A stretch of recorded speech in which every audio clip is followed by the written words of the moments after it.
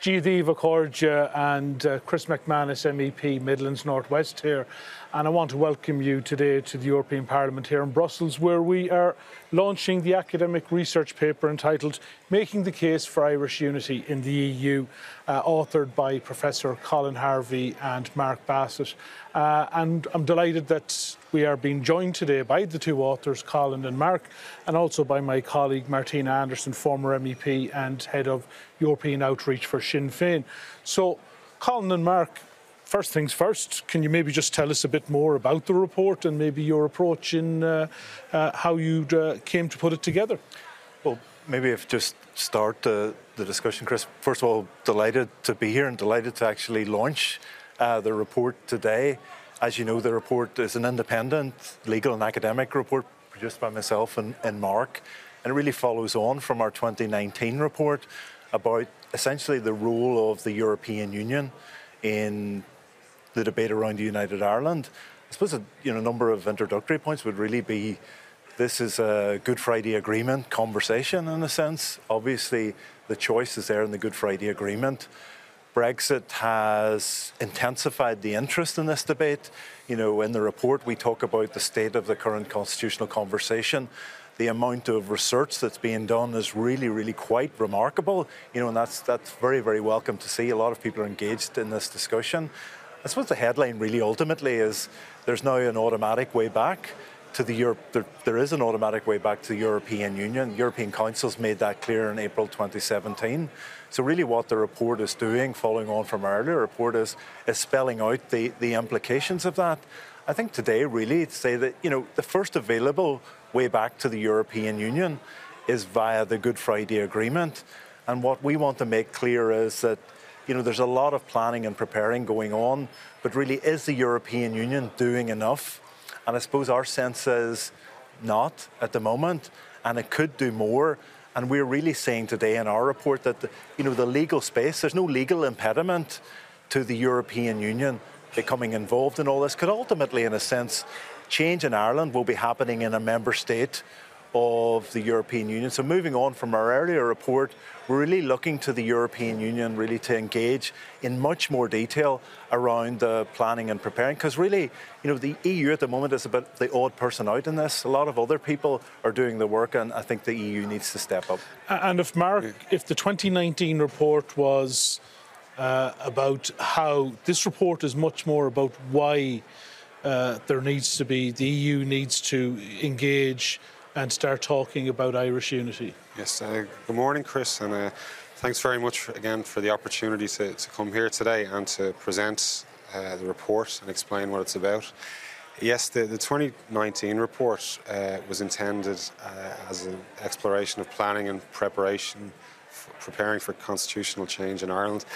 This report, the intention is that it would be read by audiences across the continent, and it's looking at it's hoping to look at the merits of United Ireland from the perspective of the European institutions. We think that there are referendums on constitutional change coming on the horizon.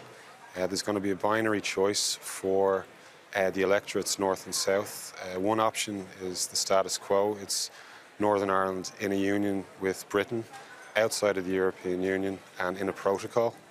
The alternative is a reunified Ireland, full member state, and we think that is going to have consequences for the European institutions, for the member state governments, and it's time to look at the merits of that for those audiences. So this report hopefully explains that there's no legal impediments.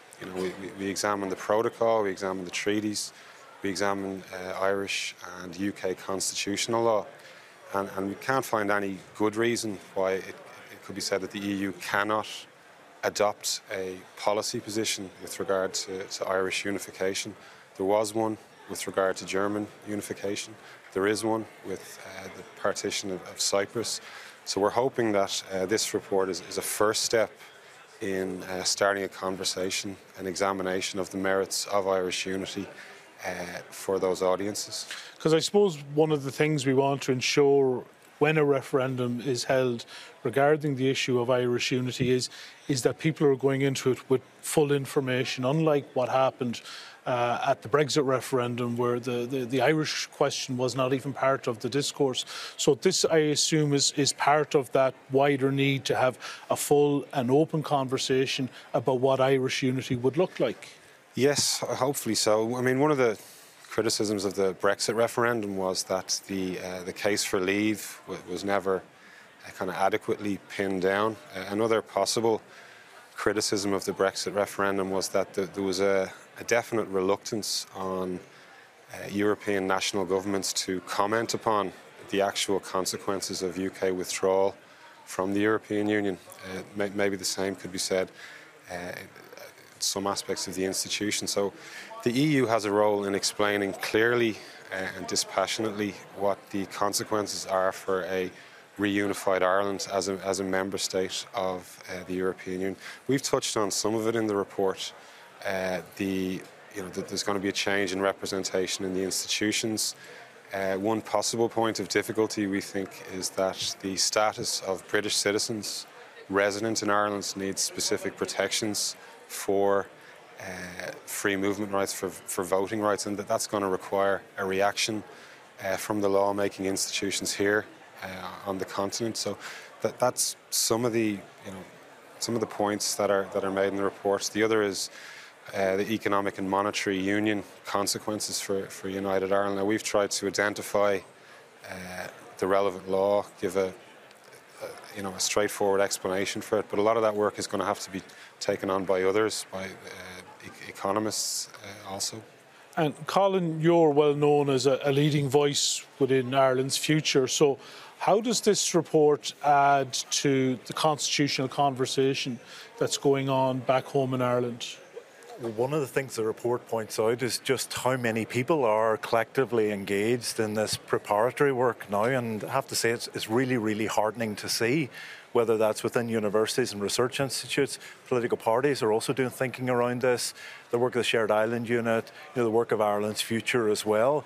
I think everybody is really motivated by the sense that the Brexit referendum was a shambolic mess, and it hasn't worked out particularly well following all of that. So nobody wants to repeat that on the island of Ireland. So what's really remarkable about the conversation that's happening in Ireland is, it's really in many ways a dignified, responsible conversation about getting this right.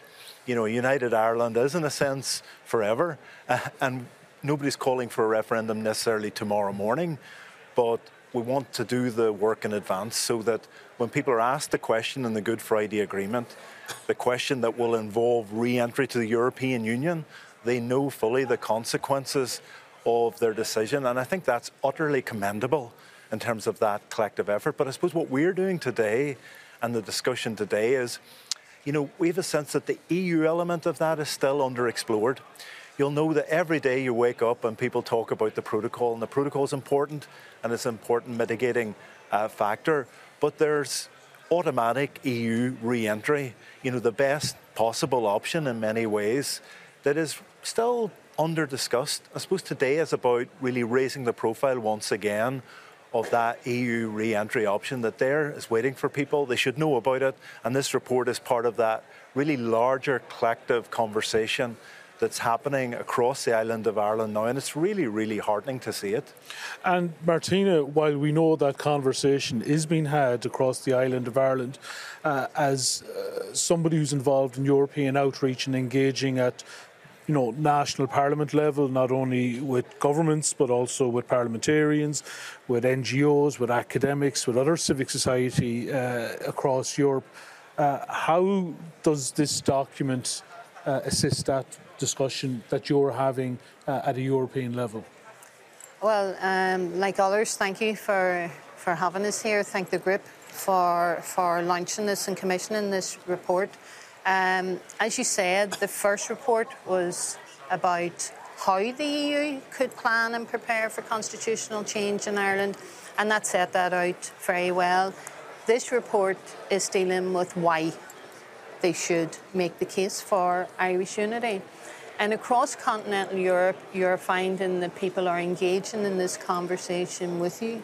I'm finding, whether it's diplomats, parliamentarians and others, many people are asking us, when will the referendum be? It's almost like an assumption now out there across continental Europe that Ireland will hold, and of course there will be a referendum on Irish unity.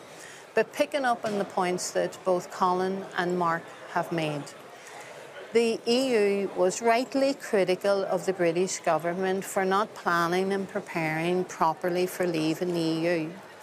And there is a potential criticism that the EU could face if it doesn't properly plan and prepare for Irish unity, because Irish unity will impact on EU competency. You know, you will find that across the EU, these institutions and others will have to make alterations and change as a consequence of Irish reunification. So the reasons why they should do it is set out as very clear. And national parliaments too, and I think it was welcome when we heard at the weekend that the Spanish Foreign Affairs Minister has told us that in Spain that they are putting contingency plans in place for Irish unity. So this report enables me to inform continental Europe outside of these institutions. This report speaks to the EU, it speaks to the Commission, it speaks to the European Parliament, but it also speaks to national parliaments as well. And as you know, as someone, I know you were in London last week, Chris, and you know that the awareness of the Good Friday Agreement here in this institution is by far greater in terms of knowledge than what it would be, for instance, in London and Westminster. So, and that's the same across continental Europe. They know that the Good Friday Agreement is not a pro-Republican document. They know it is not a pro-unionist document, but they also know that it's not neutral on our right to self-determination. That has been won, and we have got a peaceful, democratic pathway back into the EU, and that is why it is important for the EU to plan and prepare for the constitutional change in Ireland that I believe, and many more like me, is coming. Thank you, Martina. And if Colin, maybe I can change the subject matter slightly. You know, people are obviously well aware that you've been subject to quite an awful lot of abuse, connected with the work that you're doing as an academic within Queen's, but around the, you know, your involvement with Ireland's future, around being authoring reports like this. How does that impact on your work? I suppose the first thing is, Chris, there's been a fairly well documented campaign, and I've spoken very openly about that. And the reason for doing that is I do want to call that out publicly, and let people know that that's happening, but also challenge it as well, because in a sense, how will it affect? It won't affect my work at all in terms of continuing to do the work that I've been doing over many years. I won't be derailed or distracted really from doing that. I'll continue, but there's a bigger collective question here. I think it's a strategic question for all of us really involved in the conversation about a united Ireland, as carving out the space to have this discussion about constitutional change in a peaceful and democratic way, guided by the Good Friday Agreement. So there's my own situation, which is well known, and in terms of the role of political parties and social media and traditional media, and just the storm that's been really created around my role at Queen's in this work. Like, I see myself as living out the words of the Good Friday Agreement, of taking those seriously and realising those in practice. So I tend to continue with that. But the bigger question really for all of us, and really the bigger question for anybody listening to this, is this discussion is going to grow, expand and intensify. And we need to protect the space that people are safe and secure in entering this, because it's peaceful and democratic means only, framed by the Good Friday Agreement.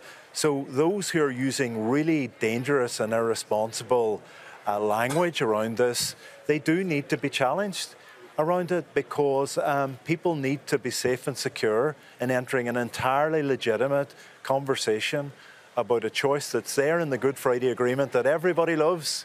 Everybody will be celebrating, almost everyone the Good Friday Agreement next year. Well, you know, I'm taking seriously those words, and people need to be protected to enter that space.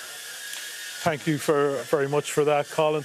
And I just want to conclude by thanking yourself, thank you, Mark, and thank you, Martina, for joining us out here in Brussels today.